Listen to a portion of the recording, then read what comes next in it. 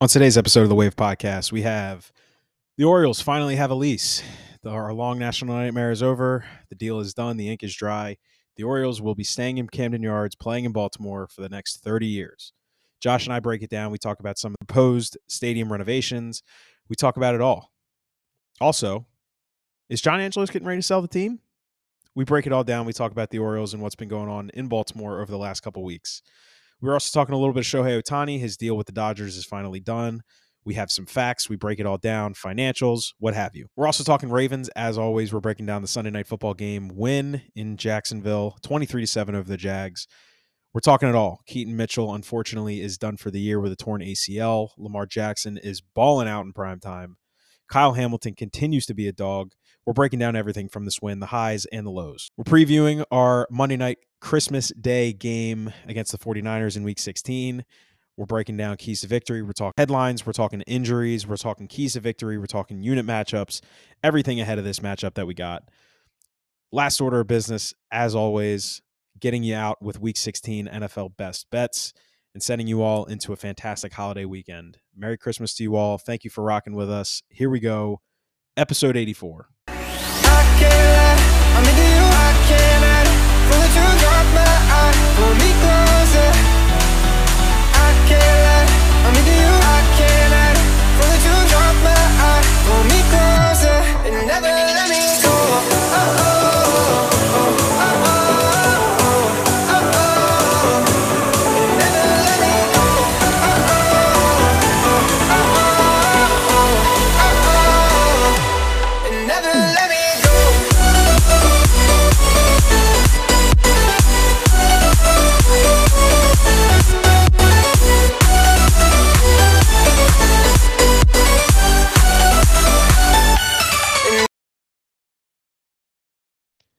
Welcome back to the Wave Podcast.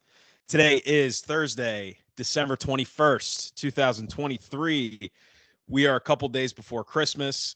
Josh, we've been talking about it the last couple of weeks. I hope at this point you and I are both done with Christmas shopping. I have a couple more things to do just to kind of put a bow on everything. But what about you? How you feeling heading into the holiday weekend? Yeah, I'm feeling great. Can't believe Christmas, is coming up. Snuck up on me again. I am almost done. I got my aunt's gift, my uncle's gifts in the mail back at home. Mom's officially done. I think her stuff comes in tomorrow. The only person I have to get a gift for is my dad. And we're kind of in the fourth quarter, but I kind of have idea of what I'm going to throw together. He says get him a Chipotle gift card and a Chick-fil-A gift card, so I'll get that. And I know a buddy of mine that wants a sports shop in town, so probably getting some Orioles memorabilia or something. So we'll see what we go with that. Okay, that's dope. Actually, I might hit you up offline about that because I was thinking about doing something similar for my dad. And there used to be this place in the Harvard Mall near where I live that had a dope selection of Orioles and Ravens memorabilia. Last year, I got him this little signed plaque with a picture from Adley's debut. Yeah. His first game at Camden Yards. And I was going to get him something similar for Gunner because he loves both of them. But I ran into the mall last week and somebody told me that guy no longer goes to the mall anymore. So I was like, damn, I got to figure out something to do. So, yeah, I might hit you up offline about that. So since we're talking about this, I saw a black signed Gunner framed Baltimore City Connect jersey for about $100. That's not bad. That's not bad at all. So that's not bad. you piqued my interest. I'll go tomorrow and get a final price for you and see what we can figure out. For sure. So just stay tuned tomorrow. Yeah, we can talk offline about that for sure. All right, bet. But yeah, I'm kind of in the same boat. I have most of my stuff done.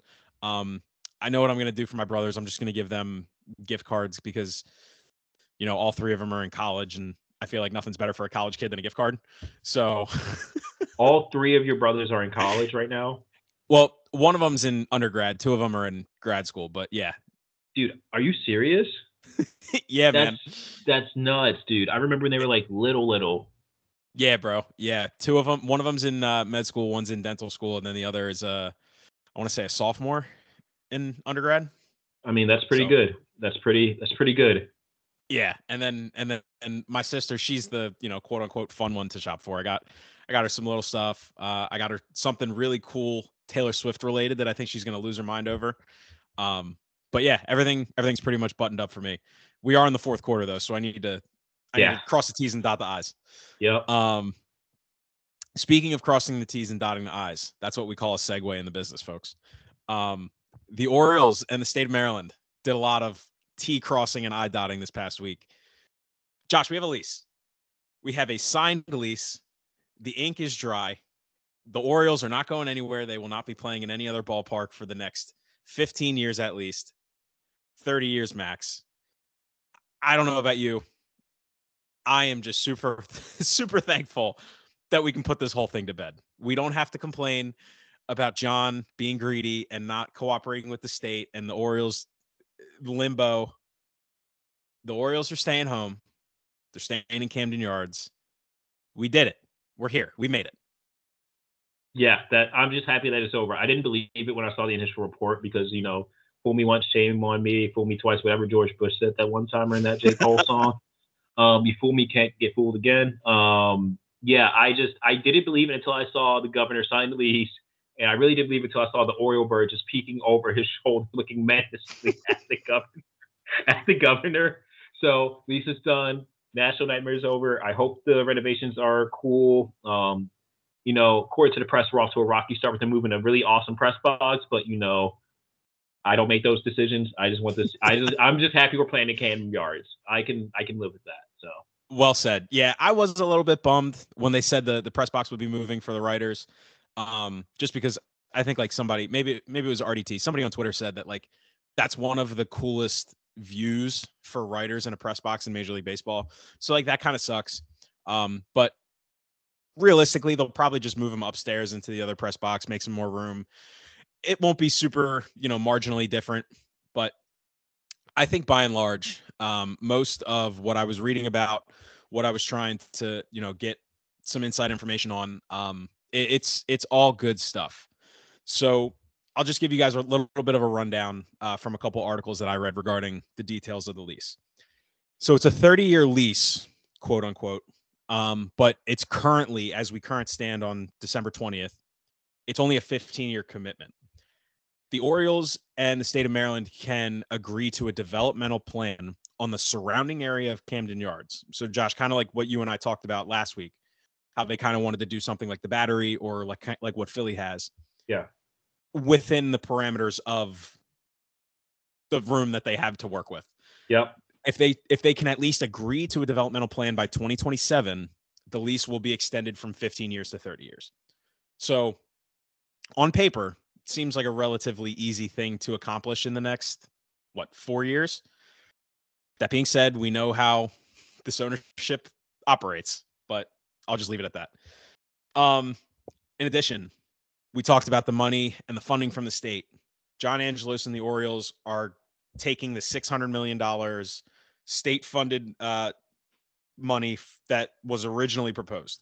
So the counter was, I believe, $1.2 billion that the Angelos family wanted when this whole thing started back in like August or something. Turns out they're going to take the $600 million. I also don't think it's a coincidence. This is just me putting my conspiracy hat on. I don't think it's a coincidence that the Ravens announced their stadium renovations when they did while all this was going on, and that may or may not have been a part of the Orioles saying, you know what, maybe we are good with the $600 million that you guys said you'd give us. Anyway, I digress. There's been a lot of talk on Twitter through Orioles fans on what the renovations are going to look like. I've seen some stuff on Twitter about like some ideas that are getting thrown around, some stuff that's been leaked. I know for a majority of last year and maybe even years prior, the upper deck in left field, like they just haven't been selling tickets there. The only time I ever saw people sitting there was in the playoff series against the Rangers, which obviously you want a capacity crowd, you need every seat, whatever. My guess throughout the entire summer was that they were planning on doing something with that section. I thought they would maybe turn it into like a sky bar lounge type thing, which I think would be really cool. Turns out that might be what they end up doing. I saw a couple people talking about the Orioles wanting to do something like that. I believe Atlanta has something in right field at Truist Park. Like I know they have that. I think it's called the Chop House, which is like a restaurant out in right field. I think they also have a bar above that. Maybe it's a different stadium, but I saw a picture of a major league stadium that has something like that. That's my guess. I think that would be awesome. I believe I mentioned it either to you or to Scoot at some point back in baseball season. I would love to see them do two things mainly. One, field level suites in the left field wall. You have that wall that's brand new. You have a bunch of seats that you're losing from pre-wall. So this feels to me like an easy way to replace some of that revenue lost. Also, a field level suite in left field, like there will be people that'll jump on that. Like I don't think they'll have a problem selling that. No. So I think that would be really cool. A couple other stadiums have done it. Cleveland has had behind home plate for forever.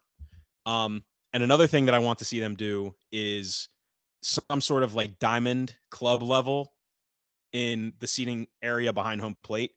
Yeah. I know if anybody has ever been to a Nationals game, they have it. The seats are a little bit bigger. They're padded, and there's like a concierge lounge restaurant type thing underneath of the concourse. I think those are, in my opinion, the three biggest and best renovations that they could make and should prioritize. But there's been a bunch of stuff thrown around. Josh, how do you feel about that? What do you think on some of the proposed renovations, some of the ideas that have been thrown out there? Give me your thoughts. Yeah, I was listening to you as you were talking about that. I was just kind of thinking through my head. I don't really want anything behind home plate. I kind of like the classic feel to it. But okay. I'll tell you where I wouldn't mind a place. Straight out center field, right where that green plaza is. We already have a bar in that rooftop area, so why not instead of making it in the left field and taking it away, make a restaurant like right in center field behind that wall. That'd be like a really awesome immersive experience. Probably even put a couple suites there. I don't hate the suites in left field either. I think those are good seats as well. I would like to see us utilize space that we already have. So utilize the warehouse more than we'd already do and make it more fan like exclusive. Maybe do some more things with Utah Street other than like Boog's Pow, which I think should stay there, and like the home run stuff. Maybe upgrade 100%. The flag course a little bit. Maybe put a bar out there or something like that. Like make it accessible where people can still watch a game there, kind of have standing room only, but also like something a little bit extra to kind of keep people there, because I think that's a great place to kind of like have people win, like even during playoff runs, hopefully, as we see in the future where things get packed. So I would rather utilize the space that we already have rather than take away from seats and stuff like that. That's just my personal opinion. Maybe upgrade the Miller. No, I think that's absolutely valid. Like, and from a business standpoint, as we know, John likes to take into account. Yeah. If you don't get rid of seats, you're not losing ticket revenue. Yeah. So I think that's a really good thought. And honestly, like, I love the idea of like an outdoor bar seating area type thing in the flag court, because while it's iconic, the standing room only, a couple people that I know a lot of people in Baltimore like to just go and stand and watch a game because, why not? It's the flag court. It's a great spot to sit and watch a game, catch a few innings, whatever. But I think if you put like picnic tables out there and you put a little bar, I think that would be a great use of that space. You know? So that's, I honestly, I never even thought of that. That's a really good point. One thing that I thought about with the flag court is I just didn't want them to change it. Like, I love how iconic the flag court is to Camden Yards. I think that's something that not a lot of ballparks have. So if you're going to do something to that area, I think an outdoor bar, like you said, is exactly what they should do, or something at least along that avenue. Yeah, I think definitely, I agree with you. I love the flag court. I love just walking out there, seeing everything out there, and just it's a good like walking kind of hangout pregame and during the game period for an inning or two. So I think less is more. Just have like a bar, like even if it's just like a bar cart or something like that, and like you said, picnic tables, like just spaced out enough where people can kind of hang out and kind of catch up there for sure. I think that would be a great idea for them. Sure. Yeah, for sure. But anyway, yeah, I wanted to talk about that a little bit, as it's, been on the forefront of every Baltimore baseball fan's mind for what feels like forever. But to put a bow on it, Orioles fans, we have a lease. The Orioles aren't going anywhere. So last thing on the Orioles that I wanted to talk about is what's next. Obviously, we know free agency's going on. The Orioles made a move. They traded for a pitcher from the Royals. Don't even remember his name. He's got a lot of promising traits, and he's had some sporadic success in the major leagues. A lot of people, including myself, are optimistic at what the Orioles pitching staff and coaches can do with him. In my opinion, obviously pitcher versus hitter, but reminds me a lot of the Ryan O'Hearn move. And if we can get any sort of elevated production out of him, it's a win in my book because we really had to give up nothing for him. So kudos to Michael Elias for making that move. As far as I'm concerned, near term and long term, there are two things that I'm looking forward to with this team. Obviously, we need MLB ready players right now, specifically pitching. Yes. The Orioles have been rumored to be in on a couple of guys, namely Dylan Cease. Obviously, the Orioles made a call to the White Sox around the trade deadline last year about Dylan Cease. There were rumors that they were close on a deal, but GM Rick Hahn of the White Sox wasn't budging off of Jackson Holliday. And my understanding from my sources is that Mike Elias, in so many words, said absolutely not, as he should have. I think Dylan Cease is a fantastic player. I would love him in Baltimore. I would not give up Jackson Holliday for almost anybody, basically anyone in the MLB. I think he's going to be a stud. I think he's going to impact this team for a very long time. That being said, the White Sox have come back to the negotiating table. The Orioles are one of a number of teams in on him. The Dodgers, the Braves, I believe the Red Sox as well. I think personally that Dylan Cease will be an Oriole. If it's not by the beginning of the season, I think it'll be around the trade deadline this year.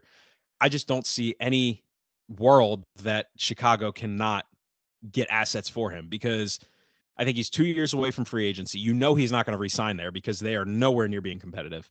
So it would be just straight up foolish for them to not capitalize on his market value right now. I think the Orioles, for whatever reason, like him more than any other pitching prospect or pitcher out there, I should say. So I think Elias gets it done this year.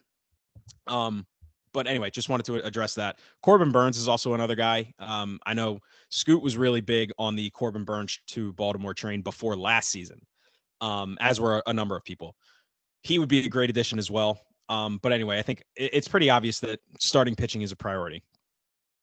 Off the field, what's next for this team? I believe it came out after we recorded last week, but there have been floaters put out there that David Rubenstein is interested in buying the ball club. I don't know who David Rubenstein is. I don't know anything about him. I know he went to Duke, and I know he's originally from Baltimore. That's all I know about him. I will become the biggest David Rubenstein fan if he buys the Orioles from John Angelos. I don't know where all this came from. Maybe it was just a negotiating tactic for the lease. Maybe it wasn't. I don't know. I think the timing that it came out was definitely significant. And another little tidbit that kind of got swept under the rug amid the whole lease thing. A number of years ago, as many people are familiar, some of you may not be, there was a lawsuit between the Orioles and the Nationals over payments from the Masson broadcasts. I believe the Angelos family owns Masson. I may not be correct on that. They do. Okay. Yeah. So long story short, John Angelos owed the Nationals a lot of money vis-a-vis Masson broadcast checks. They were going back and forth. He was trying to not pay them. On Monday last week, it was announced that they settled, they got it all cleared up, and that is no longer an issue. I think that, paired with the lease signing, paired with the rumors of David Rubenstein allegedly wanting to buy the ball club, maybe it's me being a delusional optimist. Maybe it's, the tea leaves being read as they should be read. Maybe things are falling into place for the Orioles. I don't know. I don't know. I don't know a lot about this Rubenstein guy at all, besides he went to Duke, which and he's from Baltimore. That's literally all I know about the dude. Like, and if he buys the Orioles, I'll forgive him. I'll forgive him for going to Duke. I'll say that much. But yeah, I don't know. I don't know a whole lot about the situation. I think in the settlement it said like the Orioles and both the Orioles and the Nationals are owed $5.1 million in broadcasting deals. Oh, okay. I could be wrong. I don't know. I don't know how that TV deal works out. I know the national fans like around me aren't super happy about Masson. It's all right. Neither are we. Yeah, it's just TV contracts in baseball are really weird and really lucrative. I just wish it was very weird. Yeah, I just wish it was more acceptable to watch games, but they seem to be doing a better job, so I can't complain about that. So, I guess it's one big we'll see. I would be interested to see if Masson did sell rights or whatever, where they would go. Would they go to Comcast or I guess Monumental Sports Network now? I Yeah, I I'm not I don't really know. sure. Yeah, I don't know. I don't think Masson's going anywhere though. That's the crazy part. Yeah, I don't either. I guess maybe in any deal it would include like royalties to Yeah. Masson, or I don't know how that would work, but yeah, that goes back to the whole, hyper local thing that we talked about with the MLB just as a whole, the nature of it.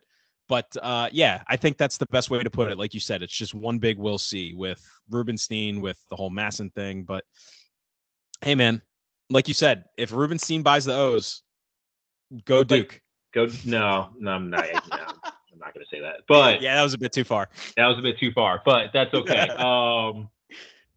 I mean, shoot, good on him. We'll see. Again, I don't know what's going to happen. I know a lot of people in Baltimore want Angelos to sell. I know Nestor Aparicio, who owns WNST in Towson, yeah, that sports network. I know he's been wanting to sell them. He's been wanting Angelos to sell the Birds for 20 something years now. So I don't know what's going to happen at all. So we'll see. Hey, I'm we'll just happy see. we got a lease. Listen, I'm happy I get to go to Look, Camden Yards for the next 15 summers.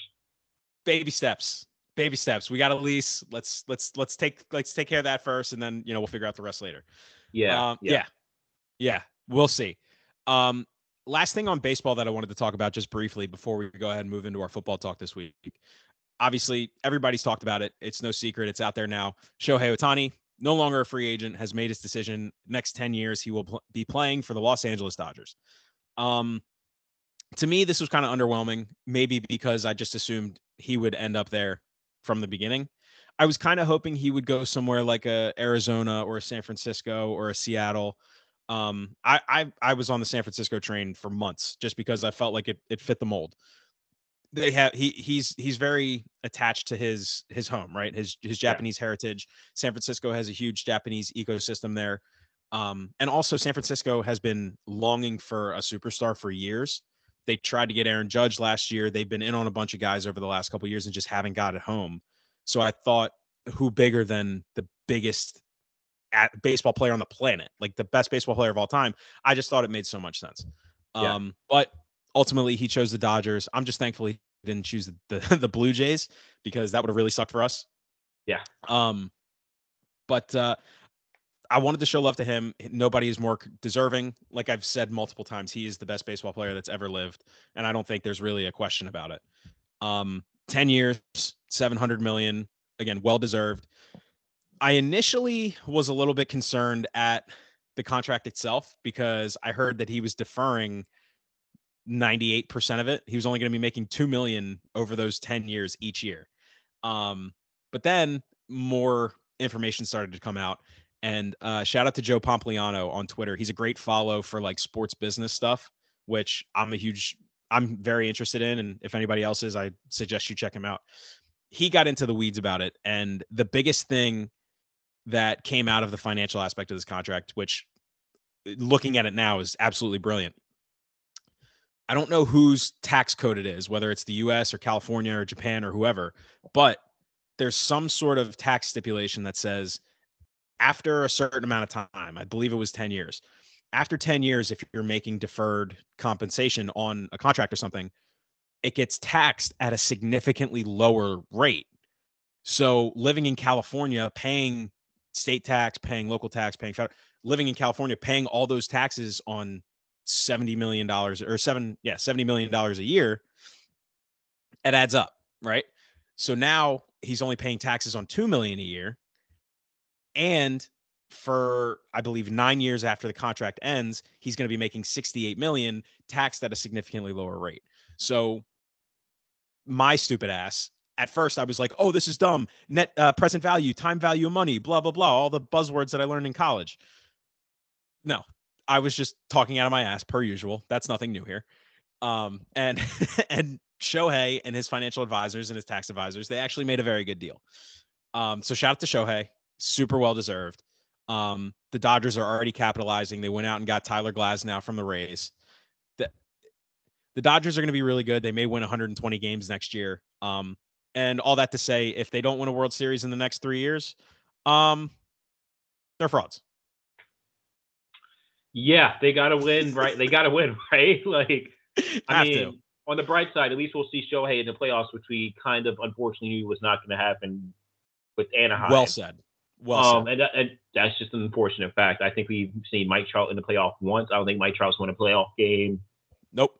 ever in his career, and Mike Trout has been one of the best players in baseball, consistently. Yep. I used to have the He joke has saying, "If Mike Trout." one playoff appearance and no wins. Yes, like I think I made the joke saying like, "Oh, if Mike Trout was in front of me, I wouldn't know what he looked like," just because that's just how like That's just baseball, unfortunately. That's just baseball. Yeah, that's just baseball, unfortunately. But I think I know what Mike Trout looks like now, only because I've seen him on the sidelines of Eagles games a lot. Like, that's just every like middle of October, Mike Trout Yep. is in his little field suite at the Eagles games. Yep. So needless to say, I'm very happy for Shohei. He seems like a very humble guy, really nice guy. Mm-hmm. He is the best baseball talent I think I've ever seen in my life. I would not hesitate to say he's the best baseball player ever. Sorry, Babe Ruth, but you weren't pitching and hitting like Shohei was. I'm sorry. Dude's just a stud. Like, it's absolutely insane how talented he is and how humble he is. And I'm very happy that he has a market that can appreciate him. He's getting paid a ungodly amount of money. I can't fathom $700 million to one person. I mean, shoot, a city was arguing over $600 million a week ago. So good point.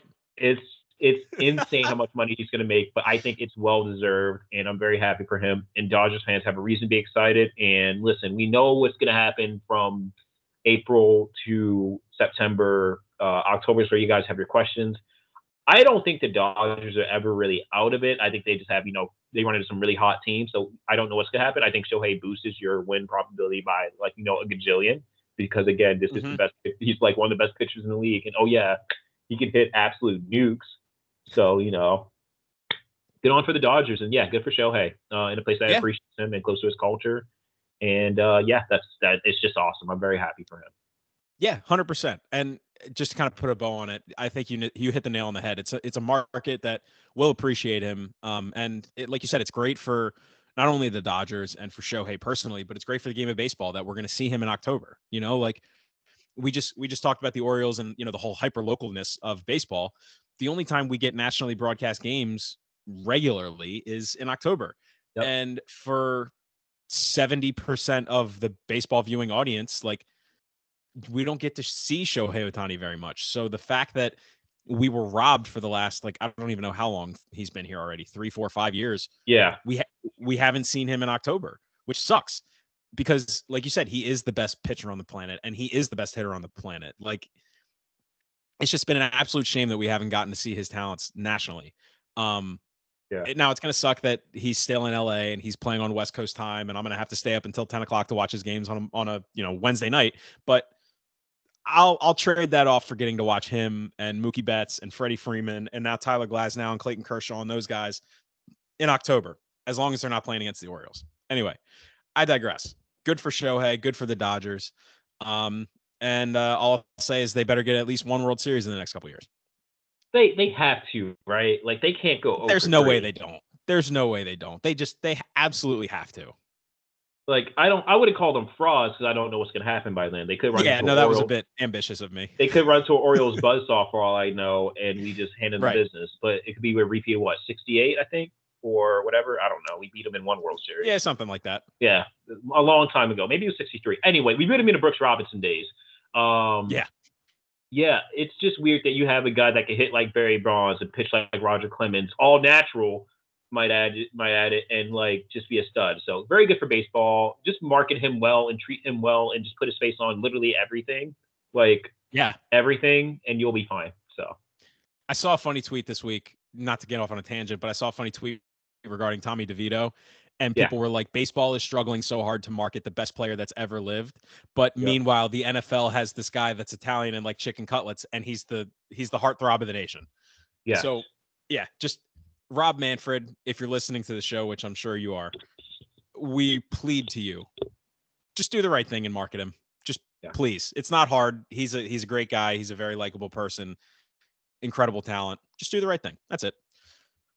All right. I think we can put a bow on our baseball talk. Before we dive into our Ravens talk of the week, we have a game to break down and a game to preview. Josh, there was some Maryland football buzz going around this week. Obviously, Maryland is playing in a bowl this bowl Yes. season. Do you know Yes. the name of the bowl that they're playing in? They're I do playing not. in the I forget the sponsor, so please don't shoot me, City of Nashville. But they're playing in the Music City Bowl versus Auburn versus Oh, okay. Houston's offense. I think that game's on the 26th or 27th. Should be a Okay. great game. Auburn, I mean, like Auburn's a good team. Maryland should be pretty competitive. I know Mhm. Talia's not. They have some guys not playing, like Talia's not playing, and a couple other people I Yes. think, but should be a pretty good game. And I'll be watching rooting for the Terps like always. I got some friends that work 100%. at. So I'm very invested in this game, not only as a fan, but just because I have friends who work alongside with the team on some things. So I really want these guys to succeed and do well. That being said, I did see a kind of a funny tweet, which was kind of like did you really need to tweet everything you said by DC? Like this dude named DC Barno, who's a really good Maryland follow him if you love like Maryland sports or Washington sports in general. But he said this in regards to Talia Tagovailoa after he decided to not play in the bowl game, I guess, to pursue the NFL. And he says, and I quote, "I can't recall another career like Talia Tagovailoa. No signature wins, but took over a laughingstock of a program in 2020. Shattered every school record, 3 straight bowls, and became Big Ten's all-time leading passer. It is bittersweet, but I'll miss him. Thanks for the memories, Leah." That tweet sums up what it's like to be just a Maryland fan in general. He didn't have to say the no signature wins because I thought he had some signature wins. In my mind, I thought the bowl games were signature wins because we won a bowl game for the first time since the fridge area region. And he says oh yeah, he broke a lot of school records, which is insane considering he's only been here 3 years. And he became the Big Ten time all leading pass, which if you were under a rock, you probably you kind of missed that. You wouldn't think that Maryland was chucking the ball that much considering some of the scores and some of the stuff that we played. But I mean, Clea's been honestly probably one of the best quarterbacks that Maryland had in the last 20 years and a great talent. I can't remember a quarterback that good since 2000. I think the only one that comes to comparison was Danny O'Brien his freshman year. And CJ Brown was fun to watch in 2016, 2014 to 2016. Yes, he was. CJ Brown was really, really fun to watch. So it was just a funny little that sums it up where you just highlight, hey, you didn't beat a ranked team, but you also won some a lot of other stuff. So I thought that was kind of a little funny. We never beat Michigan or Ohio State or Penn State, but we had a lot of fun. yeah, exactly. We got our face kicked in a couple times, but you know what? It was fun while we had it. We beat the teams we were supposed to beat. So it's weird, but it's hard for Maryland to win. It just simply is hard for us to win those games. You're right. You're right. And we've talked about Maryland a bit in past weeks here, but it's just I was really hoping with Loxley that they would prioritize the talent in the DMV and Baltimore area because just flat out it's some of the most athletically gifted talent in the country. And Loxley was very big on that when he came in. So I was really I bought in. I was all right, cool. Loxley's going to get Maryland back on track. And he did get some talent for sure. Yeah. But, the one example that I go back to in recent history is Caleb Williams. Caleb Williams grew up in DC or around DC. Yeah. And, it's just while that talent is in your backyard, a program like Maryland is never going to be able to compete with the Oklahomas or the Alabamas or even, the Michigans and the Penn States and the Ohio States. It's just they're not. And, you would love them to, but that's just not where they're at. But, like you said, it's a major accomplishment that Talia is the Big Ten, leading passer. And it's a major accomplishment that he won a bowl game. He's done a lot of great stuff. And right. He's had in a vacuum, he's had success. And frankly, with a program like Maryland, that's all you can ask for. I would love to see them get a win in the Music City Bowl. That would be huge for him and his legacy at Maryland. And honestly, it'd probably be, well, I take that back because he's not playing. So forget I said that. But it would be a testament to this team. Hopefully that'll help him in recruiting. And I don't know what Talia's NFL prospect looks like, but maybe he gets a day 3 pick. Maybe some team takes a flyer on him. I'm sure the fact that his last name is Tagovailoa will help him. I mean, he's he's got raw talent, right? And maybe he can end up on a practice squad or as a second or third string somewhere. And who knows? Maybe he gets an opportunity down the road. But I mean, I'm gonna be rooting for him. But I think all in all, he had he had a very successful career at Maryland. He did. And I wouldn't be surprised to see him in a camp later on, like what was we talked about early next year, like playing in a preseason game. For sure. He kind of fits the Dolphins system pretty well, and I'm not saying that just because his brother's there. Like he can get the ball out quick, and if you don't, he can make a quick read, and he's not a bad quarterback. So I think especially with the weapons that Miami has, I wouldn't hate to see him in that system at all, like backing up his brother if that's the case. Yeah, no, absolutely. I think that's a great, and I mean, very similar offense, obviously, but San Francisco as well. You know, like I'm sure Shanahan wouldn't mind having him on the practice squad as a second or third stringer. You know, like I think there are enough people in the NFL that have a respect for what he's able to do within his skill set that would give him an opportunity, whether it's a, day 3 pick or undrafted signing, whatever. But yeah, as Big Cat says, hang the banner. We had a lot of fun. We did have a lot of fun. So thanks to Leah for the memories, and hopefully Maryland can pull out a good win against Auburn in the Music City Bowl. Yeah, shout out. All right, so we'll take that and we'll segue into our Ravens talk this week. As I mentioned, we have a game to break down and we have a game to preview. So we will start with the former. Ravens going to Duval County, get a win 23-7 over the Jags. I was kind of thinking about this earlier today. Obviously, we could talk about 8, which I'm sure we will. But I feel like this game, like there wasn't a ton of like crazy highlights from this game.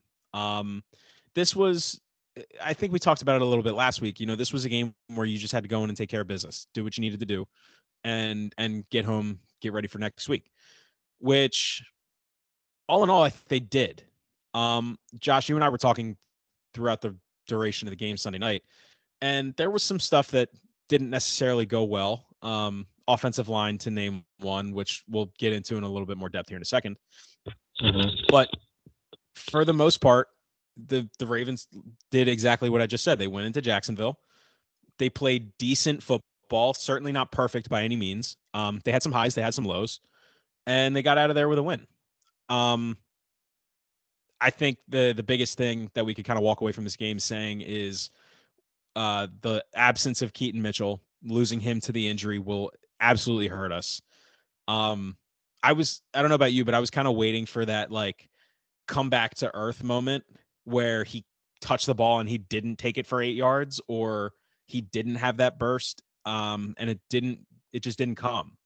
Maybe it was going to come later on. Maybe it wasn't. I don't know. But up until the injury, he was the most electric player with the football in his hands that wasn't named Lamar Jackson. So I'm gutted for him because of how his season started on the IR with the shoulder injury, and everybody was talking about how hard he worked to get back on the field. And obviously it showed once he got back on the field. I mean, like we just said, he was dominant.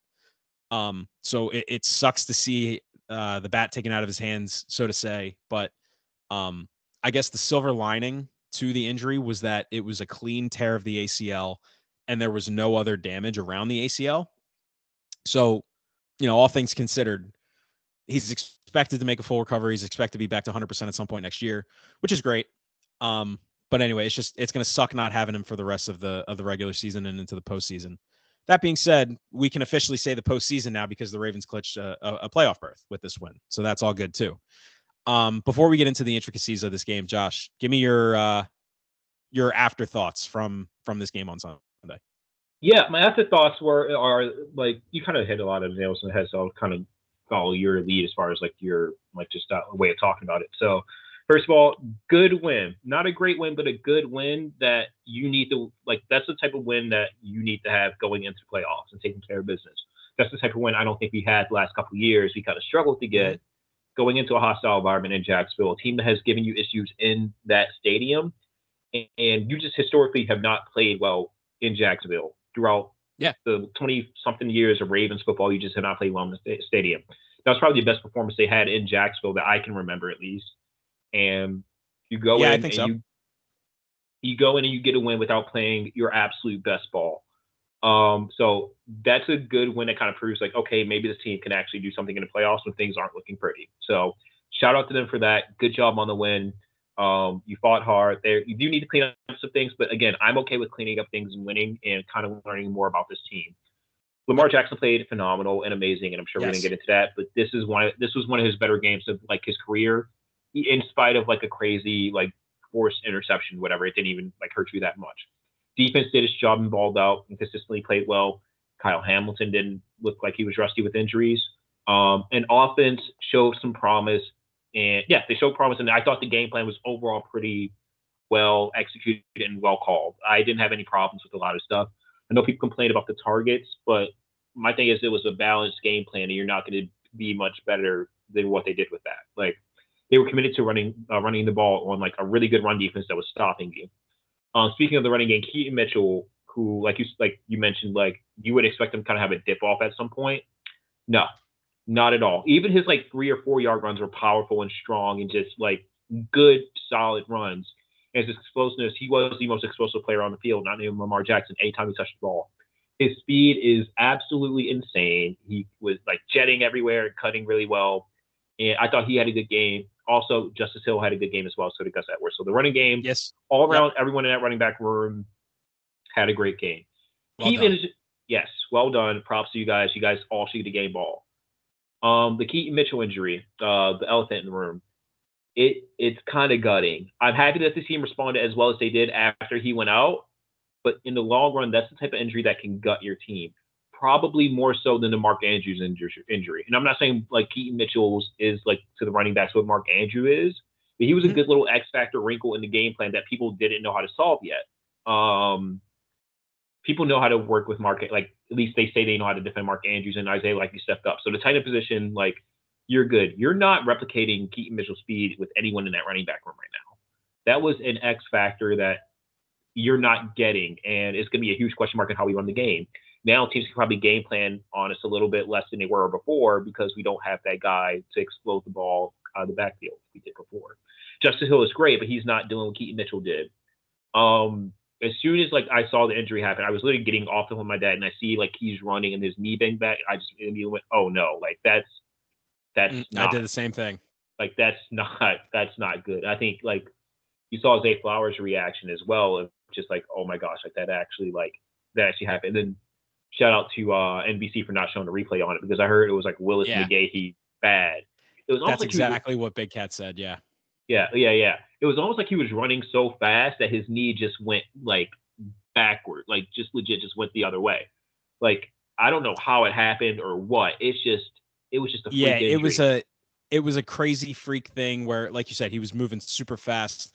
And there were a couple guys that I noticed that slipped on the field from time to time at Sunday night. And I'm by no means blaming the field. Like it's a natural grass field. So like, right. The whole turf thing, you can throw that out the window. And it was wet. It's just a freak thing. Yeah. Exactly. It was wet. It had been raining for like 2 days prior to the game. So yeah, it's just a freak, unfortunate thing. I think he maybe planted a little bit hard as he was trying to cut or move, and his foot just got stuck. And yeah, you're right. It was very much like the Willis McGahee where his knee just bent backwards. And yeah, it sucks, man. It's just it's hard, but I'm with you. I'm a little bit concerned for the long term.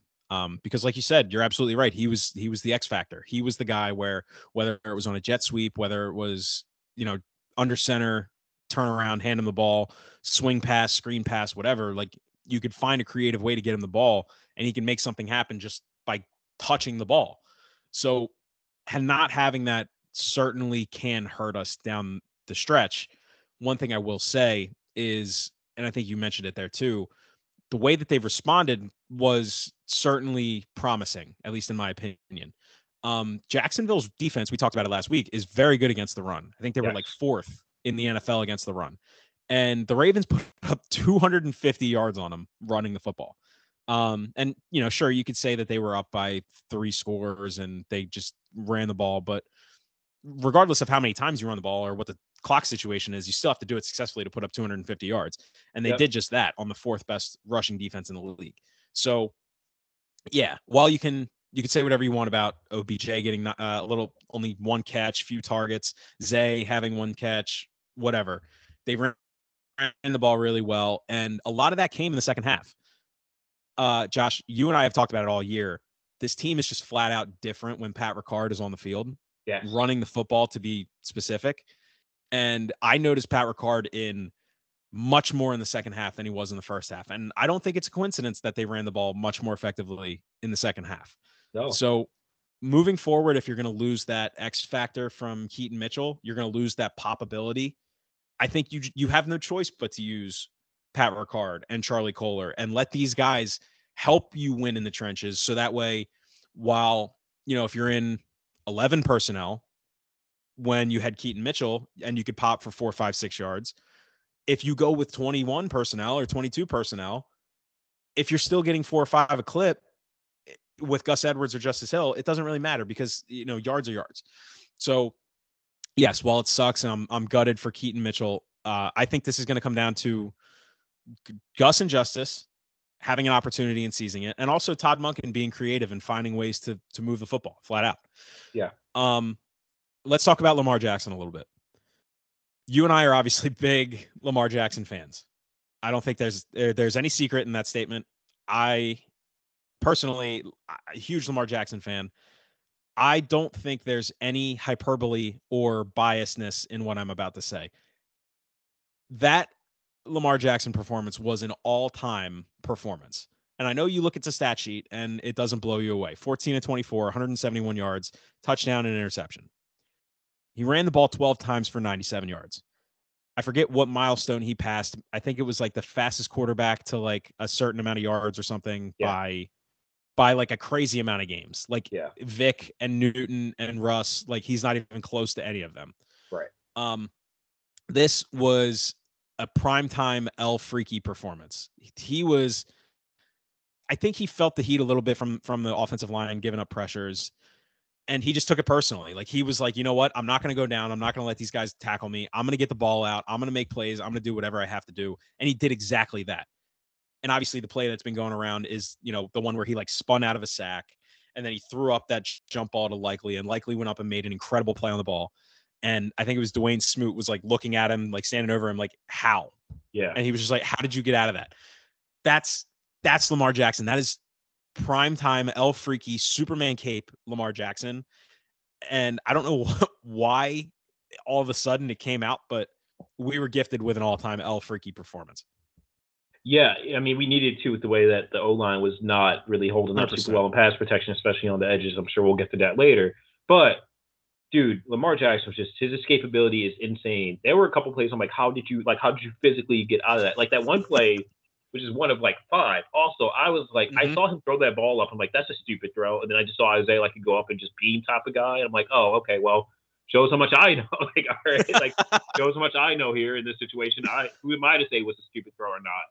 But that was an amazing performance by him. His escapability is, and he's also doing it with his arm because he fit a lot of tight balls in different spaces. And just instead of like tucking and running like he did probably his first year or so, he's like escaping and looking with his head up to see where can I go with the ball. And it was just amazing. A very underrated play in that situation was the first drive to Bateman, the first pass to Bateman, where Lamar's in the pocket, has about 4, 5, 6 seconds, some pressure's coming, just does a little juke move, escapes it, tosses it to Bateman. Bateman catches it, gets a couple yak yards for a first down. Bateman was a huge X factor in that game, by the way, as well. Just had a great game. Going. Yes, great game. Really great game. So, yeah.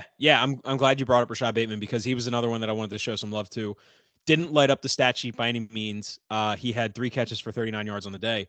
But like you said, he was able to find space when Lamar got out of the pocket. He had one drop, which, you'd like to see him make plays like that. But anyway, one drop. Outside of that, I thought he played really well. He had strong hands, ran good routes, does, what Rashad Bateman has been doing for most of the season. And going back to what you said a couple weeks ago about Rashad, just continually stacking good performances. And I think it's building to ultimately having a bigger role in this offense because when you play teams like San Francisco or when you get in the playoffs and you play teams like maybe the Browns or maybe the Bills or maybe the Colts or, in 2 weeks when we have the Dolphins and they have Xavier Howard and Jalen Ramsey on the outsides, like you're going to play good teams with good corners and you need a guy who can be reliable, which, like I said, he had the one drop, but if he can continually stack good performances and just be rock steady, you don't need him to be Cooper Kupp or Chris Olave or, Tyreek Hill and have 400 yards and 10 touchdowns. But if he can get you 40, 50 yards a game on a couple targets and maybe a touchdown here or there, that's more than enough for this offense. Yeah. There are 2 guys that I specifically wanted to highlight outside of Lamar Jackson. One of them, we've mentioned him already, Isaiah Likely. I think he had a phenomenal game. 5 catches, 70 yards and a touchdown, led the team in receiving. We mentioned the jump ball. Really good throw by Lamar, but even better play by him to go up and get it. High pointed it. like you said, Bean topped them, brought it down on their heads. He had a really nice touchdown on a beautiful throw by Lamar. But I think what likely brings to the table that maybe even Andrews doesn't is his ability to move with the ball after the catch. Yep. Likely is really talented with the ball in his hands. And I think that's something that we're going to see used creatively by Todd Monken as we get into the important parts of the schedule. He had a phenomenal game. Wanted to shout out him and another guy. I know we talk about him every week, but Kyle Hamilton. Yes. I got to say something about Kyle Hamilton. People who follow me on Twitter, they probably remember when we drafted Kyle Hamilton. I was not over the moon about it. In fact, I think I was on the pod the following week, and I said I would have rather traded the 14th overall pick to Tennessee for A.J. Brown than drafting Kyle Hamilton. I would just hand up on my soapbox like to say that that was an idiotic statement of me, and that not only is A.J. Brown and, you know, the whole people are talking about him being maybe a diva receiver, and I won't get into that because I'm not following the Eagles and I don't know AJ like that. But right. What I will say is Kyle Hamilton may be the single most important piece on this defense, rivaling Roquan Smith. Yes. And I think the only reason you can maybe give Roquan the edge is because he wears the green dot and calls plays. Yes. What Kyle Hamilton is doing is nothing short of first team All-Pro. He may legitimately be a top 5, top 8 defensive back in the NFL right now. It's insane what he's doing. He has multiple tackles every game. He led the team in tackles this week. He had 6 solo tackles and 1 assisted tackle. And as a cherry on top, he had a key PBU in the end zone on that touchdown that Terry McAuley is still telling people is a touchdown for Calvin Ridley. Yep. He is a dog. DAWG dog. And I'm glad he's had multiple games like this on primetime.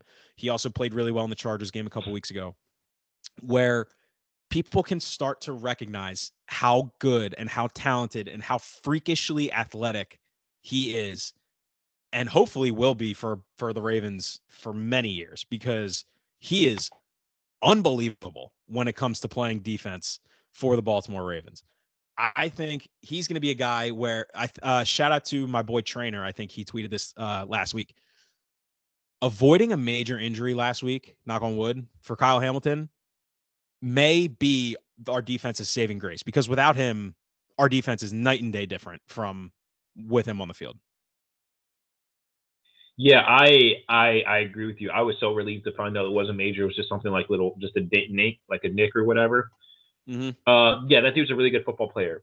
I can't believe some people would get on, like, just call him soft in any way, shape, or form. I don't know who would ever do that. They obviously don't know football. Totally wasn't me at one point in time in the first 3 weeks when we were giving up leads, and I just blamed it all on the new guy. Yeah, I've never been more wrong about anything in my life. Hey, me too, man. I was right there with you. Dude, that kid is such a good football player. It is absolutely ridiculous. He's a genetic freak. His arms are long. His body's like just quick and slender. But he's also like kind of stocky and just can hit people hard. He's fast enough to break up plays. He is a tackling machine. I don't remember us having a safety that tackled that well. I don't think it's blasphemous to say he tackles better than Ed Reed does. I don't think that's a crazy statement to make either. I really don't. Fundamentally, I think he does. Ed Reed was a better hitter, a better coverage, like a cover safety, and he could pick the ball up from anywhere. For sure. But tackling, that dude's the best tackling safety I think we've ever had. Probably one of the best I think I've ever seen. That dude is crazy. You can put him in anywhere on the football field, and he'll do well. He will take away your best player. He'll rush and blitz the quarterback and get home timely enough. And even if he doesn't get home, he'll just swat the ball off the air and pick it off. Like, that kid is exactly like we saw against Cleveland. Yeah, that kid's an absolute like stud of a football player. EDC was in his absolute bag when he picked him. And it goes to show that, hey, maybe these guys actually do know what they're talking about when. Yeah, like, he's just that good of a football player. And like you said, I think he's the second most important person on the defense side of the ball, not named Roquan Smith. I don't know how we're going to afford him in the next couple of years. Luckily, that's a 2 years down the road problem and not like a this year problem. But yeah, he he legit solidifies the whole back end of a really good like secondary room. He is the cornerstone to that. Even I hate to say this, but even probably more so than Marlon Humphrey, he's more of a cornerstone. So I agree. I absolutely agree. And I can't remember if it was last week or the week before that I said this about Kyle Hamilton, but you know, the Seahawks were obviously on Monday Night Football this week. Kyle Hamilton is everything that Jamal Adams was supposed to be. yeah, Jamal Adams was really good when he was in New York, had a lot of success, and then even his first year in Seattle before he got hurt, like he was playing really well. He's just not the same player anymore. And to me, the way that Kyle Hamilton plays the position reminds me a lot of just conceptually how Jamal Adams played the position, but Kyle Hamilton just does it at such a higher level. And that's not, I don't mean that to be a shot against Jamal Adams by any means. It's just how well Kyle Hamilton's playing and how good he actually is. You're absolutely right as far as like fundamentally tackling goes. He's not afraid to get out in space. He's not afraid to lay the wood, but we've seen it on a number of plays, screens, outside zones, quick hitters. He closes ground so quickly, and he doesn't miss that many tackles. Like he's obviously missed them in the past, but especially making the jump from last year to this year, his tackling has improved so much, and that's significant for somebody who was already a pretty decent tackler. So yeah, I'm very happy that Kyle Hamilton plays for the Baltimore Ravens and not anybody else. I'm very happy that EDC reached way down in his Duffy when he made that pick. Also, we should have known he's a Notre Dame guy. We should have known this. listen, yeah, I don't think I've ever seen a Notre Dame guy this tough before. So I agree. I mean, I agree with that. yeah, he's good. Like he's just a really good football. He's very player. good. He's very good. Yeah. Last couple things I want to say on this game before we move into this week. Two guys that I just want to highlight. Brandon Stevens continues to play excellent football on the outside. You take away the Jamal Agnew touchdown, which was just miscommunication, busted coverage. It happens. I think that was the first time that happened to us this year. Their leading receivers were Zay Jones, had 5 catches for 59 yards, and Calvin Ridley, really good football player, had 5 catches for 39 yards. Brandon Stevens is also playing at an all-pro level, in my opinion. Brandon Stevens should be a Pro Bowler. Brandon Stevens should at least be a second-team all-proer this season. I can't say more about him, but I will continue to hype him up because not enough people are talking about him. He's playing incredible football. The last guy I wanted to shout out, Odafe Owe. Yes. Quietly had a very good game. Another guy who didn't light up the stat sheet. I think he only had like 3 or 4 tackles. But I believe according to PFF, he was the highest graded defensive player on the Ravens this week. No sacks, but he wrecked shop all night on the edge. Was setting the edge, was getting pressure, was forcing Trevor to move around. Kind of reminds me a lot of how we've been talking about Rashad Bateman. Just stacking steadily good performances. Yes. And one of these days it's going to pop. One of these days he's going to have a game where he gets a strip sack or 2 sacks a game, 2.5 sacks, whatever it is. I just wanted to show him love because, yes, Justin Madubuike should be the story of this defensive line. He's playing out of his mind. I think he has, 11 sacks on the season, or maybe it's 10. I think it's 11. 11, I think. Yeah. But Odafe Owe quietly had a very good game, so I wanted to shout out him as well. Last thoughts on this game that I have. We talked about the run game without Keaton Mitchell. That's obviously a concern. I think my biggest glaring concern from this game is the offensive line. Yes. We've been talking about him sporadically over the last couple of weeks. Ronnie Stanley's just flat out a problem at this point. And I hate that we have to talk about it like that because I really do like Ronnie Stanley. I think he's capable of still playing at his, maybe not his best pre-injury form, but I think he can get at least close. But he's just flat out not playing good football. He gave up 7 pressures on Sunday night. Nobody else gave up more than 2. And he only played, I want to say 60% of the snaps or 65% of the snaps. They were doing what they did the week previous where they were cycling Makari and Falele in. Ronnie Stanley just was not able to anchor in the pass. He was having both Josh Allen and Trayvon Walker eat him up. And I'm sure him and Harbaugh have already had conversations. We know he practiced on Friday a couple weeks ago for the first time in a while. But we cannot continue to pay Ronnie Stanley what we're paying him for the output that we're getting. I'll just leave it at that. Yeah, I don't know what the answer is because I don't really know what the problem is with Ronnie Stanley right now. I know he's not Mm-hmm. anchoring as well as he used to. I know that it's been rough, and I think he will even say it's been rough. So I don't think I'm saying anything that's like bashing him or like throwing him under the bus or anything like that. I don't think he would say For like, sure. "Hey, I'm just not playing to the best of my abilities right now. I'm not having the best." He's not having the best season. I think that's okay to say. For sure. I I don't know what the solution is. I don't want to say like one thing. Oh, you have to sit him or cut him. I don't like doing that, especially to a guy that's been pretty good and had injuries and had a rough go with things. Mm-hmm. I just don't know what the solution is. Maybe it is keep rotating him in and out. Maybe it's just try to get him healthier, or like I don't know how you keep him in game shape and also keep have him get healthier other than what you've been doing. And if it's Mm-hmm. working, then by all means keep doing it. Same thing with Morgan Moses. If he's hurt, battling injuries and you got to rotate him in and out, that's working. By all means, do that. I don't know. I am rooting for Ronnie Stanley though. I think a lot of people, Oh, absolutely. and I'm not saying you're not. I think a lot of people just get him over like, oh, they're dogging him and they just kind of pile on him. At this point, I don't know what piling on him would really do to help his confidence or anything with the situation. So I'm rooting for him to do well. I think he can do well. I think he can return to that form. I just don't know what that's going to take to get there. So Yeah. that's all I gotta have to say. I think the interior O line is still pretty good, and by all Fantastic. means doing pretty well. I'm concerned about the pass protection as a whole, and just for what we want going forward, I'm concerned about that. But this upcoming week will be a really uh, interesting and tough test for that for sure. Which we got coming up. Yeah, Yeah.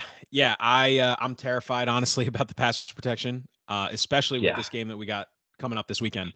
Um, so anyway, we might as well go ahead and jump into it. Monday Night Football, week 16. Monday Night Football, Christmas Day, 8 o'clock kickoff, Ravens at 49ers. A lot of people are talking that this may be a Super Bowl preview. I don't know if you saw it, but Lamar had a fantastic answer to that in his press availability today. Somebody said that, a lot of people are calling this a Super Bowl preview. And Lamar said Super Bowl's in February, we're in December. I don't know why, but yep, I've read that and I was like, yeah, that fired me up.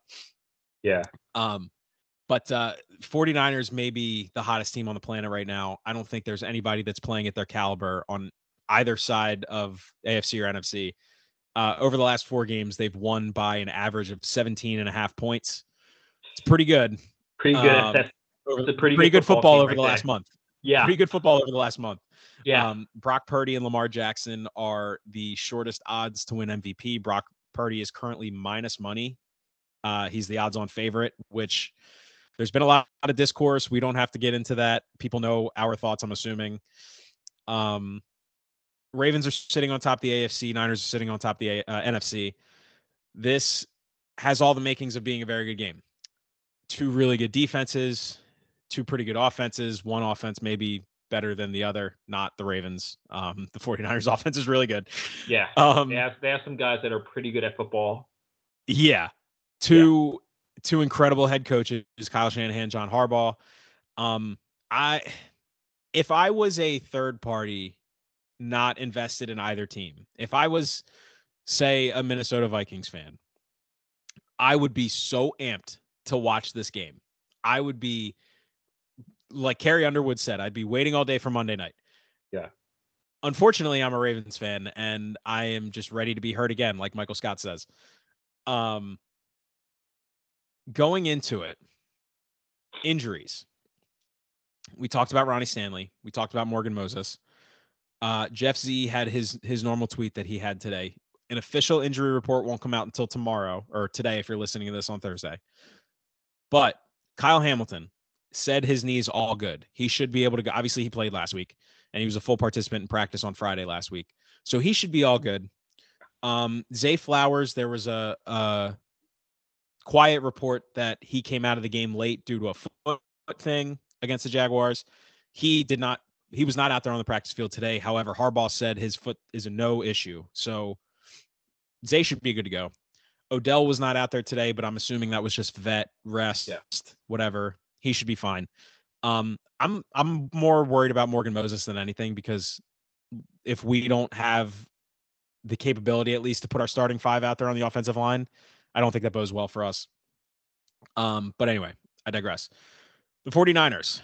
Last week, Eric Armstead and Javon Hargrave, they're two extremely talented interior linemen, did not play against the Cardinals. I saw a report today that said there's a chance that they come back for this week. I never want to wish injury on anybody. I never want to wish anything like that. But if they don't come back, I'm not going to be upset about it. Right. Get healthy.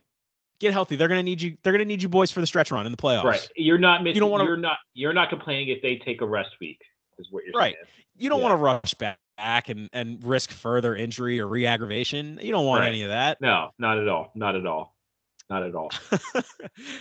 They also had a couple guys on their injury report from last week, but I think for the most part, they're going to be okay. Dre Greenlaw was a name that I saw pop up there, which is something to monitor. Elijah Mitchell, the running back, I believe may be on IR, designated for a return. There's a chance that he might play this week. There's a chance that he doesn't. I don't know. We'll keep an eye on that moving forward. There's a lot that we could say about this 49ers team. There's a lot that I have said in the past about this 49ers team. I think, simply put, and Josh, I don't want to speak for you, but I have a feeling you're going to agree with what I'm going to say here. They have maybe the fewest weaknesses of any team in the NFL right now. They are really good at football. Not only are they really talented on the field, they're extremely well coached.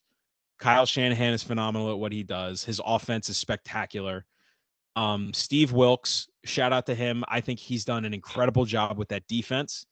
Being in Carolina last year, having the interim job and having some success as the interim head coach there. Yeah. Not getting the full-time job, coming to San Francisco, taking the DC job. I think he's done excellently with that unit. Their defensive front, having Nick Bosa, Chase Young, the guys that we mentioned, Fred Warner, who is 1A, 1B in the NFL with Roquan. Yeah, he's pretty good. They just have dudes at every single position. Trent Williams, who may or may not be the best left tackle to ever play football. They are really, really good. And I do think there's a reality in which the Ravens win this game. I just think it's going to be hard. And if they were coming here, maybe it's a different story. But the fact that it's in San Francisco Monday night, it's a long flight for Baltimore. I think San Francisco being favored by 5.5 as the books have it currently, that's probably the right number. So anyway, before I get into my unit matchups, Josh, give me just your initial feelings and thoughts going into this game. Yeah, I agree with a lot of things you said. I definitely do think this is the most complete team in football. I think their weakness is their quarterback, and I say weakness in air quotes because their quarterback is also MVP candidate. I want to repeat that. Their biggest weakness is the odds-on favorite to win the NFL MVP. I'm gonna let that sink in for a little bit because it's kind of crazy that's I think that's the truth. Like, yeah, defense, they're stacked. Their front seven's like insane. Yeah, they have guys that can get home and get to the quarterback and make your lives absolutely miserable. So our offensive line and Patrick Ricard is going to be having like their hands full. It's a tall task. I do think the Ravens can win this game. I think Kyle Shanahan has moments where he, albeit a great coach, he does have moments where he can mismanage a game and just not clock manage well. So maybe that can work in our favor this game. I think in order to win this game, we're gonna have Lamar Jackson and like guys just put on a cape and go nuclear and just be Superman. However, if we were to drop a game, like we haven't lost a game since what the Bengals game when that girl twerked on that guy, I think was the last time we lost a game. Like, I think if we were to drop one down the stretch, this is the one that I don't want to say I'll be okay with it or be happy with it or whatever. I can talk myself into being rationally okay with losing this game. My Christmas will be ruined, but I at least talk myself into rationally like dropping the game before you get to the playoffs. For sure. Yeah. So we'll see what happens. It's gonna be a war, but we'll see what happens for sure. Yeah, I mean, we're definitely fighting uphill. That's no question. But yeah, I think as crazy as it's going to sound, winning this game is not as important as winning the game that we just won and the next two games. Yep. Obviously, you never want to lose in the NFL, but no. I would much rather lose to the 49ers than lose to the Dolphins next week. Correct. So I said to you ahead of our last 4 games, you need to find a way to go 3-1. If you lose this game to San Francisco, which, like I said, would not necessarily surprise me, you got to take care of business at home against Miami on New Year's Eve. Just flat out have to. Yes. All right. With that, we'll go ahead and jump into my unit matchups. So first, let's take a look at San Francisco's offense versus our defense. San Francisco ranks number 3 in the NFL in rush yards per game. They are averaging 139.9 on the ground on the season. They are 5th in the NFL in yards per carry at 4.7. They're number 2 in the NFL in pass yards per game, averaging 262.6. They are number 1 in yards per pass, averaging 9.8 per pass on the season. So they are really good.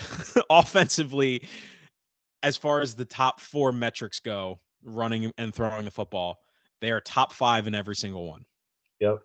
On the flip side, Ravens defense. We are 10th in the league in rush yards per game against. 102.1 we're averaging per game. We are tied for 18th in yards per rush, averaging 4.3 given up. We're number 7 in pass yards per game allowed, averaging 185.7. And we are number 1 in yards per pass, 4.9 on average given up. So I'm going to come back to the statement that I'm about to make, but a lot of it feels like unstoppable force meets immovable object. 2 really good units on either side of the football. And this is the ultimate something's got to give, right? One unit's going to come out on top. It's just a matter of which one. On the other sides of the football, San Francisco's defense versus the Ravens offense. San Francisco's defense, number 3 in rush yards per game allowed, averaging 89.4 given up on the ground. Tied for 18th with the Ravens and a couple other teams at 4.3 yards per carry. So while they don't give up a ton of yards per carry, there's room to be had there. 15th in pass yards per game given up, 220.6 on average, and number 6 in yards per pass, 5.8. On the flip side, we know about the Ravens. Number 1 in rush yards per game, we're averaging 163.8. Number 2 in yards per carry, averaging 5 flat. 20th in pass yards per game, 210.4. And number 4 in yards per pass, averaging 7.7. So, Josh, you mentioned that San Francisco's quote-unquote biggest weakness is their MVP candidate at quarterback. I agree to an extent. I think Brock Purdy is good, and I think he's very good within his role. However, in my opinion, I think their biggest, again, air quotes here, weakness is their secondary. The only reason their secondary, and I've had this take for a while, their defense obviously is incredible. They have dudes all over the place. But for the last couple of years, their secondary hasn't necessarily been as good as the rest of the unit. And again, I don't want to sound like I'm, trying to take them down a notch or two, because they're still extremely good at what they do. Yeah. A couple weeks ago, maybe a month or 2 ago, they lost Talanoa Hufanga, their safety out of USC, who's very good. He was kind of the straw that stirred the drink. Kind of played similarly a little bit to how Kyle Hamilton plays, although Talanoa was a little bit more involved in coverage. So without him, I think their secondary has struggled just a little bit. But that being said, their, again, air quotes, inefficiencies with their secondary don't necessarily show up because they are so good up front and can get to the quarterback so quickly that it makes up for it. Yeah. But anyway, so those are the stats. Those are the numbers. I'm going to jump into my keys to victory. Go for it. My first key to victory, explosive plays. On defense, you have to keep the lid on. And on offense, you're going to have to get a couple.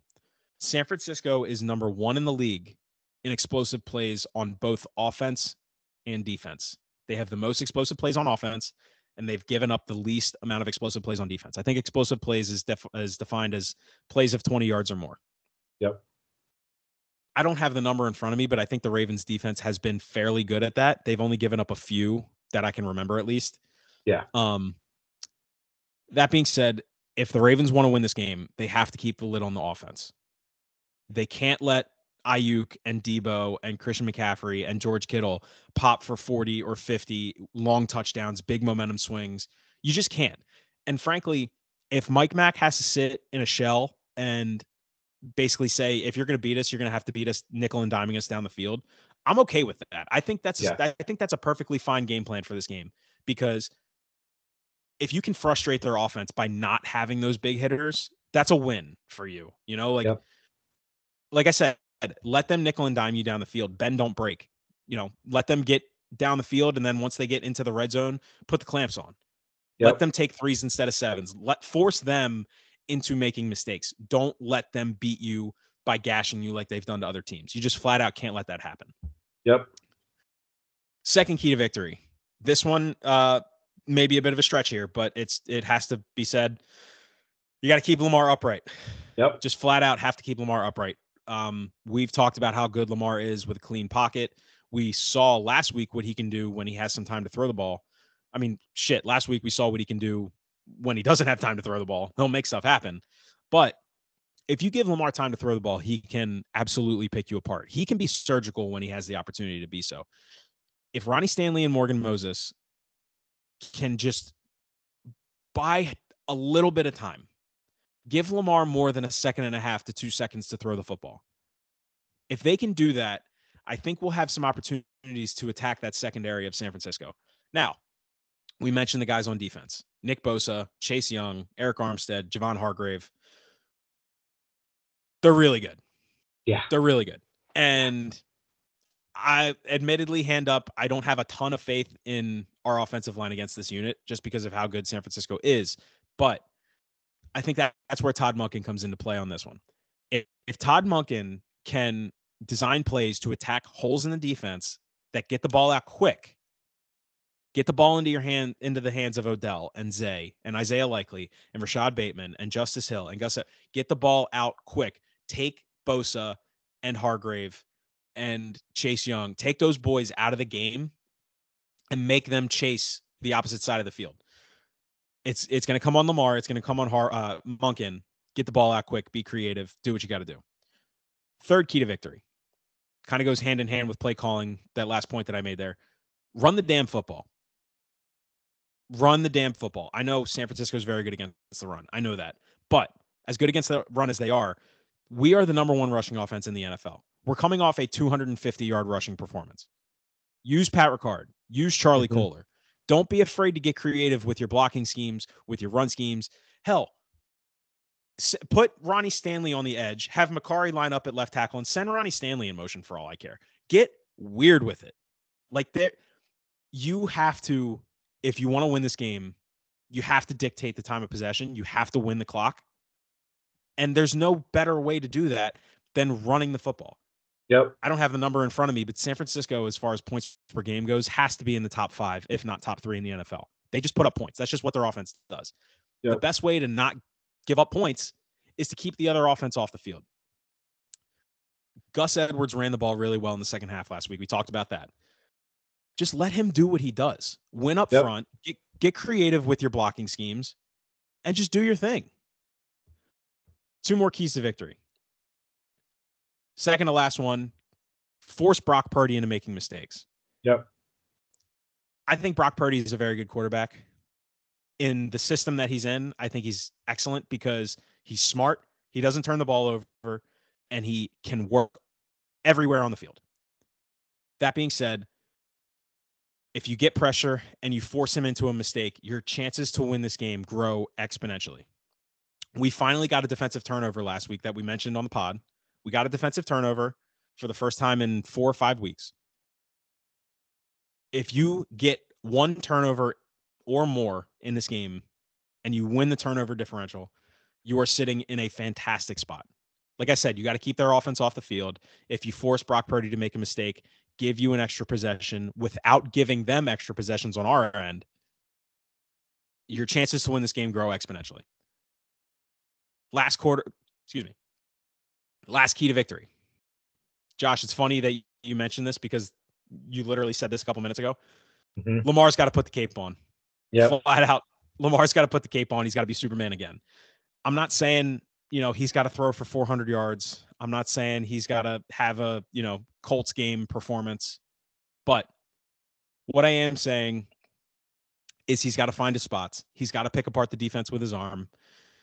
And, I mean, shit, we're probably going to need him to rush for at least 60, 70 yards as well. This is going to have to be a game where Lamar just takes over and he says, you know what? I'm the MVP. I'm Lamar Jackson. There's a reason that this team paid me what they did. There's a reason that this team made me the face of the franchise and the captain and the cornerstone, whatever. And that's just flat out. It's got to be this game if we want to win. I went back and looked at some stats. San Francisco has 3 losses on the season. In two of those 3 losses, the opposing quarterback threw for at least 280 yards. Also, in each of those 3 losses, going back to my last point, Brock Purdy threw at least 1 interception. Yep. So if you turn over Brock Purdy, like I said, better odds. But also, each quarterback that beat the Niners did so on the back of his arm. The only one that didn't was PJ Walker, and that was that weird game against the Browns that was really sloppy and came down to a last-second field goal. Anyway. And everybody was hurt that day. Everybody was hurt that day, exactly. Yep. So, ultimately, I think this is going to come down to Lamar. I said to my dad earlier this afternoon, I am nervous for this game. However, I think at this current moment in the NFL, the quarterback most suited to beat the 49ers is Lamar Jackson. Yes. Like, obviously, Patrick Mahomes is Patrick Mahomes. Josh Allen is Josh Allen. I would put Lamar up against anybody in the NFL going against this San Francisco 49ers team. And I'll leave it at that. Those are my keys to victory. Those are my points. Josh, I know I just threw a lot at you, but go ahead and tell me what you're thinking. Let me in. Give me your overall thoughts here. I kind of agree with you on a lot. I mean, I agree with you on everything you said. O-line has to step up and play well. Pat Ricard has to be involved and block well. I did forget about their secondary as a weakness. I kind of made up my mind to say what I was going to say at that point, and I forgot about their secondary. But what we need Lamar to do, if the O-line is not going to give you a whole bunch of time, just be escapable and do what you can do and, like, buy some time. You don't need – I mean, I think he does need to run for 60, 70, 80 yards to have a chance in this game just to help balance out the run game. But honestly, like, just get out the pocket and extend drives. That will be huge for us, and give our receivers some time to get separation, especially guys like Zay Flowers, especially if they're going to play zone. Like, guys like Odell, Zay, and, like, even Likely that could sit in a zone and do pretty well with that. So I think Lamar has to be escapable, and I think that gives us, like, the absolute best chance to win this game. We do have to run the ball, be consistent with running the ball. That's just a fact. Get Gus Edwards involved, get Hill involved, get all those guys, like, going so that we can have a balanced offense. And Monken, I trust him to come up with a good game plan. Don't exactly know what that's going to be, but I trust him to, like, be able to get things going. Defensively, like you said, stop the exploding plays. Get guys like Deebo Samuel in check. Don't let Christian McCaffrey beat you, and keep guys like Brandon Ayuk and, like, Deebo Samuel as a check if possible. I mean, this offense goes up against Chase and T. Higgins a lot and guys like that. Caps just won the game. Dylan Schultz scored in overtime. Sorry, that got distracted for a second. But yeah, no, you're good. Be able to make tackles in open fields like they do against Cincinnati. I think Kyle Hamilton plays a lot well because I think he can go up and tackle those guys like Deebo and do really well with that. So all in all, I think that we will be okay in that regards. So make your tackles, limit the explosive plays on defense, force Brock Purdy to have a turnover because he can make mistakes.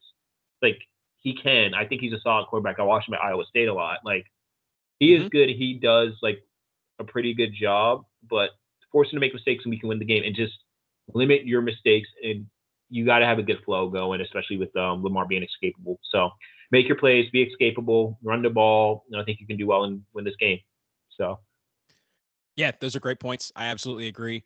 I'll say this about Brock Purdy before we get out of here.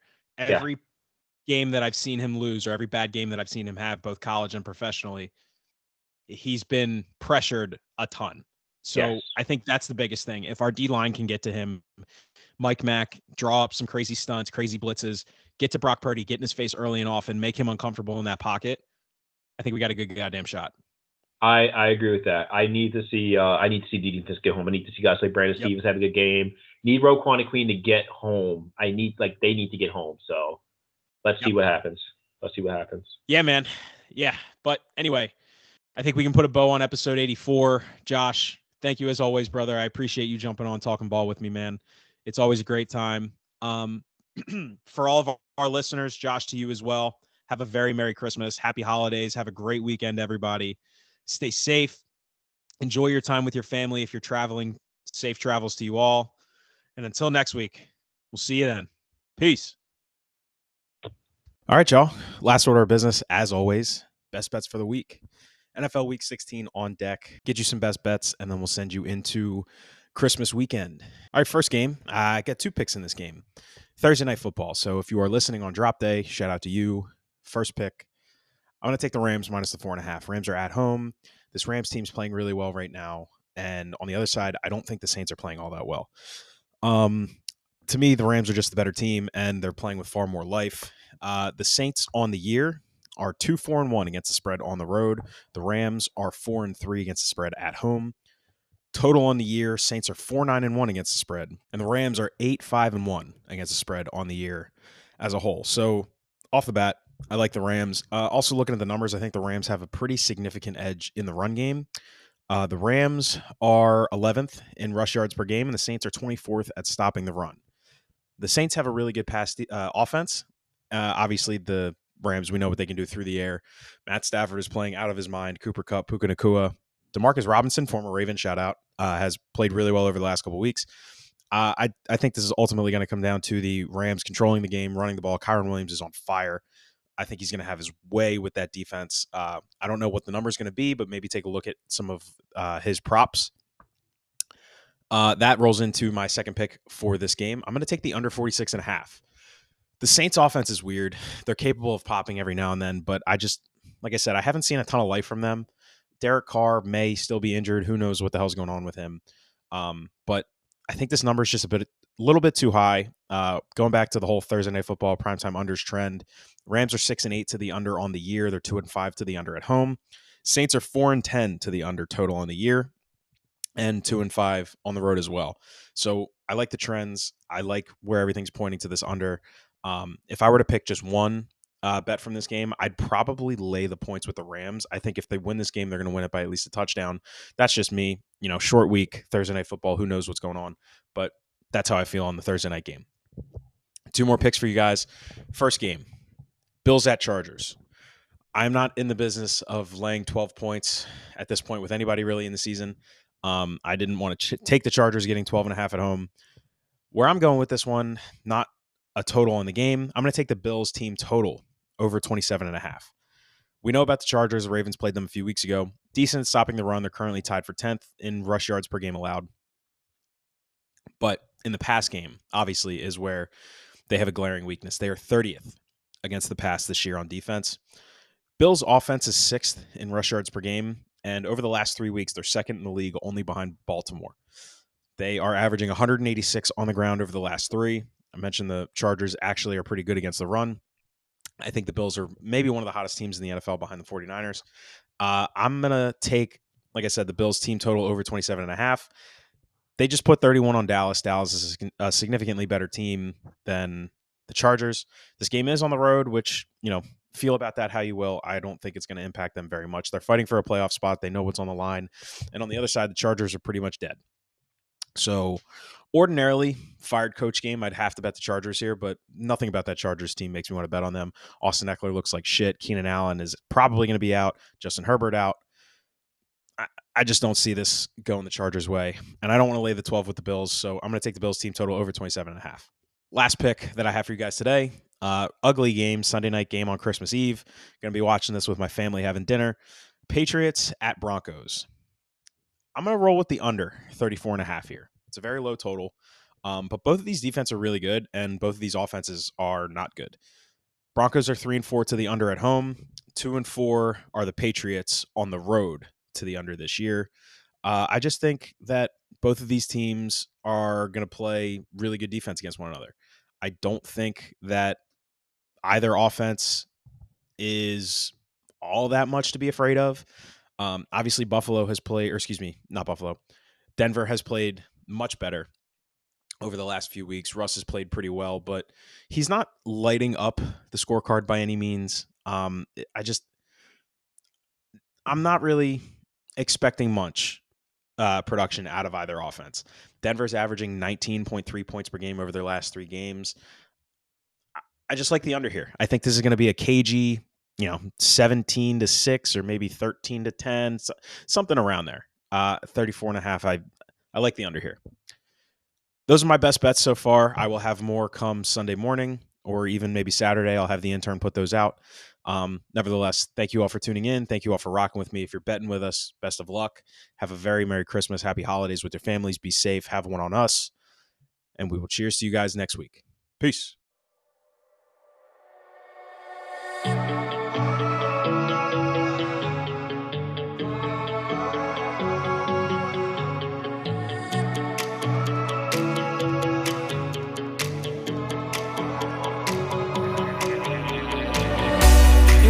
Underwater, baby, when you're under, I can do anything. It's like you gave me superpowers. I'm on top of the world when I call you my girl, my heart's racing. I can't lie, I'm into you, I can't hide. From the truth, drop my eye, pull me closer. I can't lie, I'm into you, I can't hide. From the truth, drop my eye, pull me closer. And never let me go.